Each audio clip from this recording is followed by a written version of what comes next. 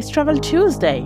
I'm back in the pod, and today we are going to Argentina. First of all, my apologies for being a bit absent lately, but I was traveling. That's the only way I can create content. So, by reposting a bit more frequently.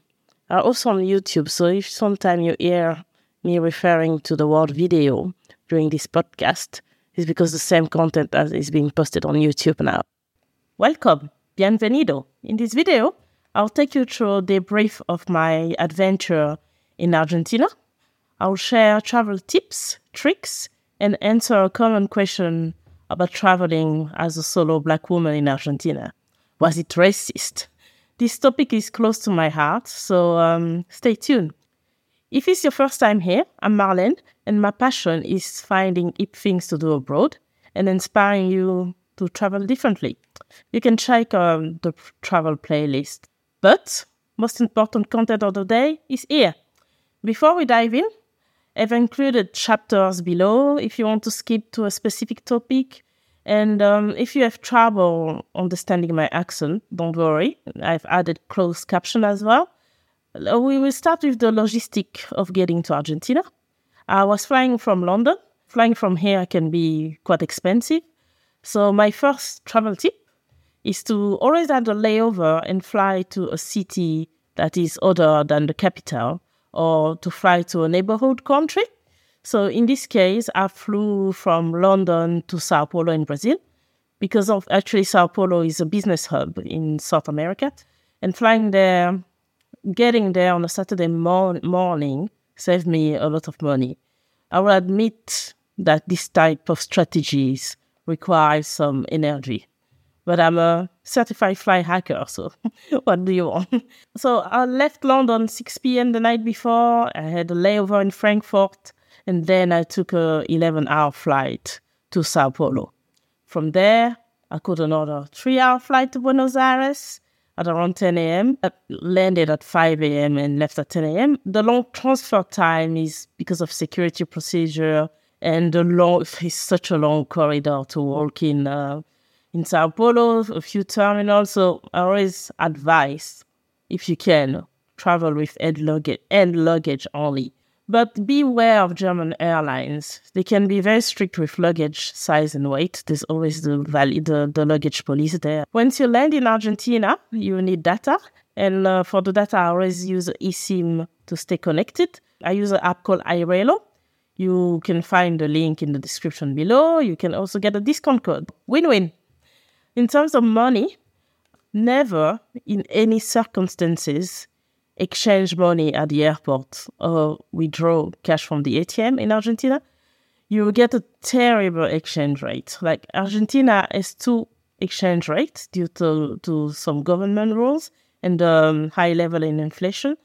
So what most people do, they use the blue dollar rate because prices change daily. The best way to get is through a Cambio or Western Union. So you can bring US dollar, euros, or pound. So for example, the official exchange rate for dollar to pesos is 245 pesos to the dollar. But if you go into the blue dollar rate market, you get to 395 pesos. And the same goes for the pound. The equivalent of the pound is 500 pesos, which stretched my money quite further. So you can also pay by card.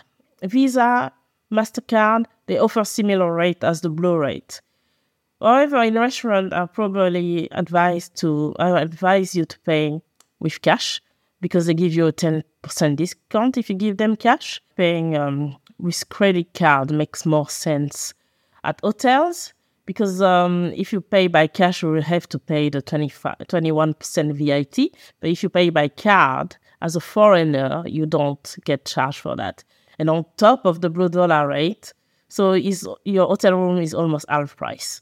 My total budget for hotels, tours, and transportation, including 2 internal flights, came to a reasonable £800. So not too bad at all. To get around Argentina, you can fly or take overnight buses. Buses are safer and comfortable. If you prefer, you can also rent a car. But sharing the cost of a car with a group is ideal. So if you're a solo traveler, so just take the public transport. Within town, you can take buses during the day. You can buy a ticket very easily at the bus station. There's buses every 30 minutes to every hour. It's super convenient and fast. They also have luggage storage. So if for example, you're in a place for a day, you can just leave it there, go visit, and come back, get your bus. In big city like Buenos Aires, you have Uber, and they also have the metro system, Subte. You use a rechargeable card to pay for it. So now let's talk about my 16-day itinerary. So on the first day, I arrived in Jujuy, San Salvador de Jujuy. Arrived there in the evening and explore a bit in the next morning. Jujuy is the starting point to explore the northern region of Argentina. From Jujuy, I took a taxi to Tilcara. And Tilcara was actually my base for visiting the mountain. So the famous attraction there, Purmamarca, is well known for its hills of 7 colors. And you have also Hornocal in Humahuaca, which is known for its hill of 14 colors. So if you have the energy, you can also add an excursion to Salinas Grande, the Sol Flat, but it takes a lot of time. So it's going to be a long day if you add that into the itinerary. On day 5, so all this from day 2 to day 4. On day 5, I traveled by bus from Tilcara to Cafachate. The bus ride took about 7 hours of stunning scenery. So I'm pretty tired that night. I had a nice meal, nice empanadas. Cafachate is well known for its wine. It's the second biggest wine region in Argentina. So you have Cafachate and Mendoza, Cafachate being the cheapest one. Day 6, I spent the day drinking wine with a friend that I met there. The good thing about Cafachate is quite small. You can walk around town pretty easily and go to different estancias. Or you can also rent a bike and ride 20 minutes to visit winery a bit in the surrounding of town. Another activity that Cafachate is well known for is to cycle the Route 68. So this is what I did on day 7. I rent a bicycle and cycle 47 kilometers from Garganta del Diablo back to Cafachate. And what you do actually, you take a bus from Cafachate to Garganta del Diablo and then you cycle back. So that was stunning. I link the video in the description as well. Totally recommend the activity. Or if you have a car, you can rent a car for a day and don't cycle. Day 8, I left Cafachate. I will say that if you leave Cafachate on the weekend and you want to take an early bus back to Salta, you have to book the space the day before, because I tried to do it last minute and it was a big mistake.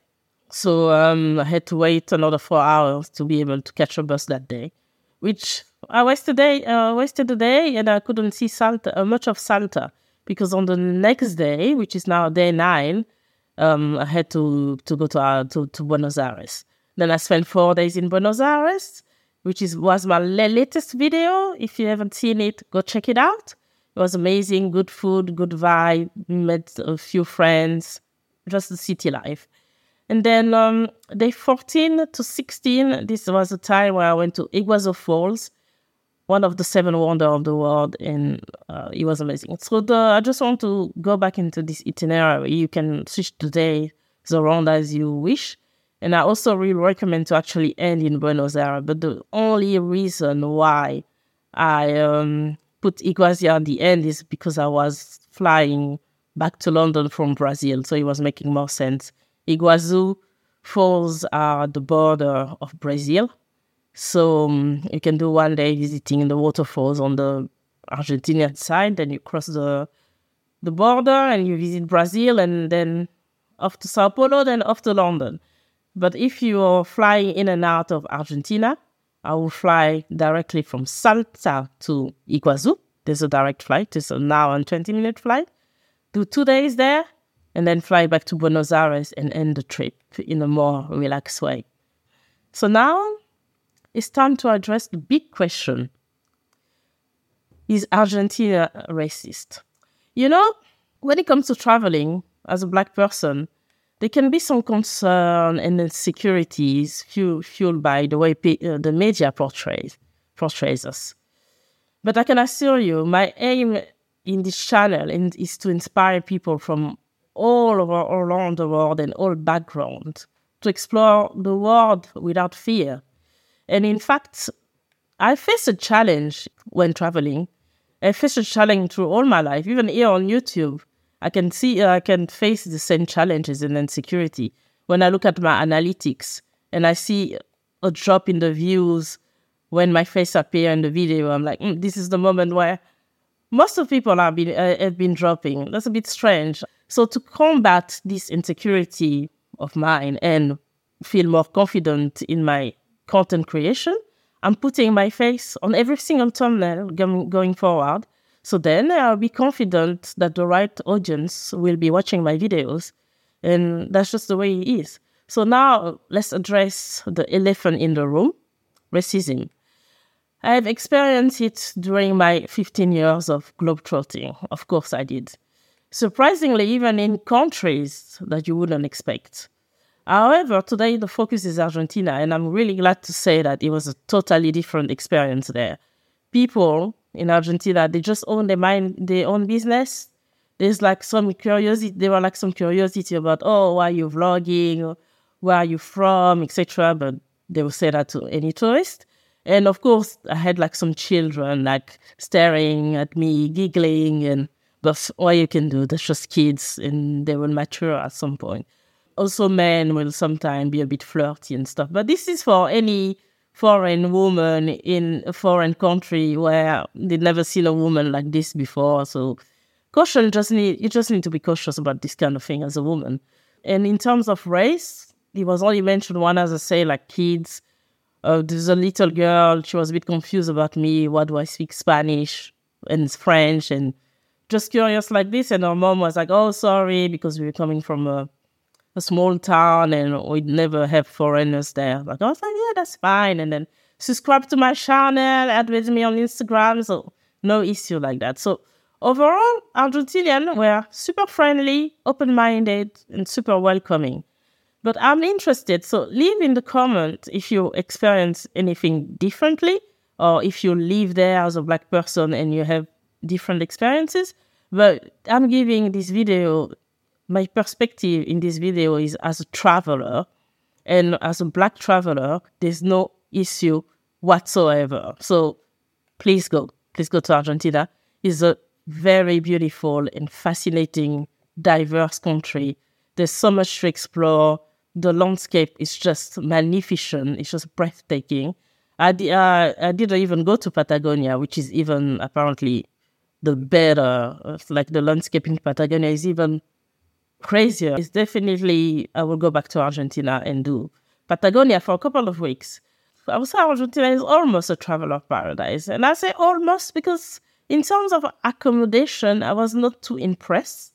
I really like boutique design, hotel, like hospitality is a big thing for me because that's the goal of my brand is Eat Abroad.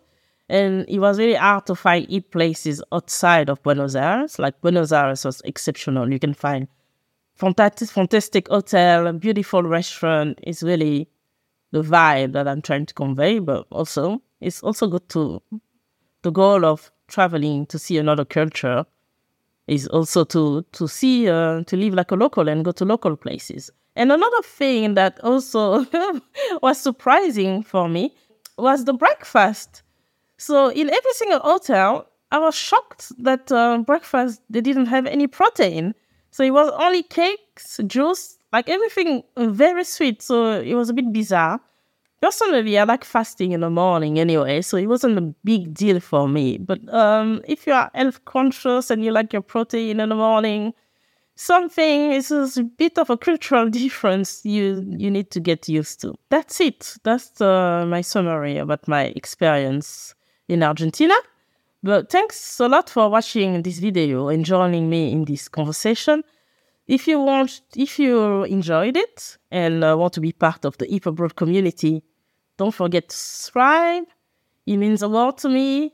Please remember that the world is meant to be explored, and we need to break all these stereotypes, one trip at a time. Until next time, and live inspired.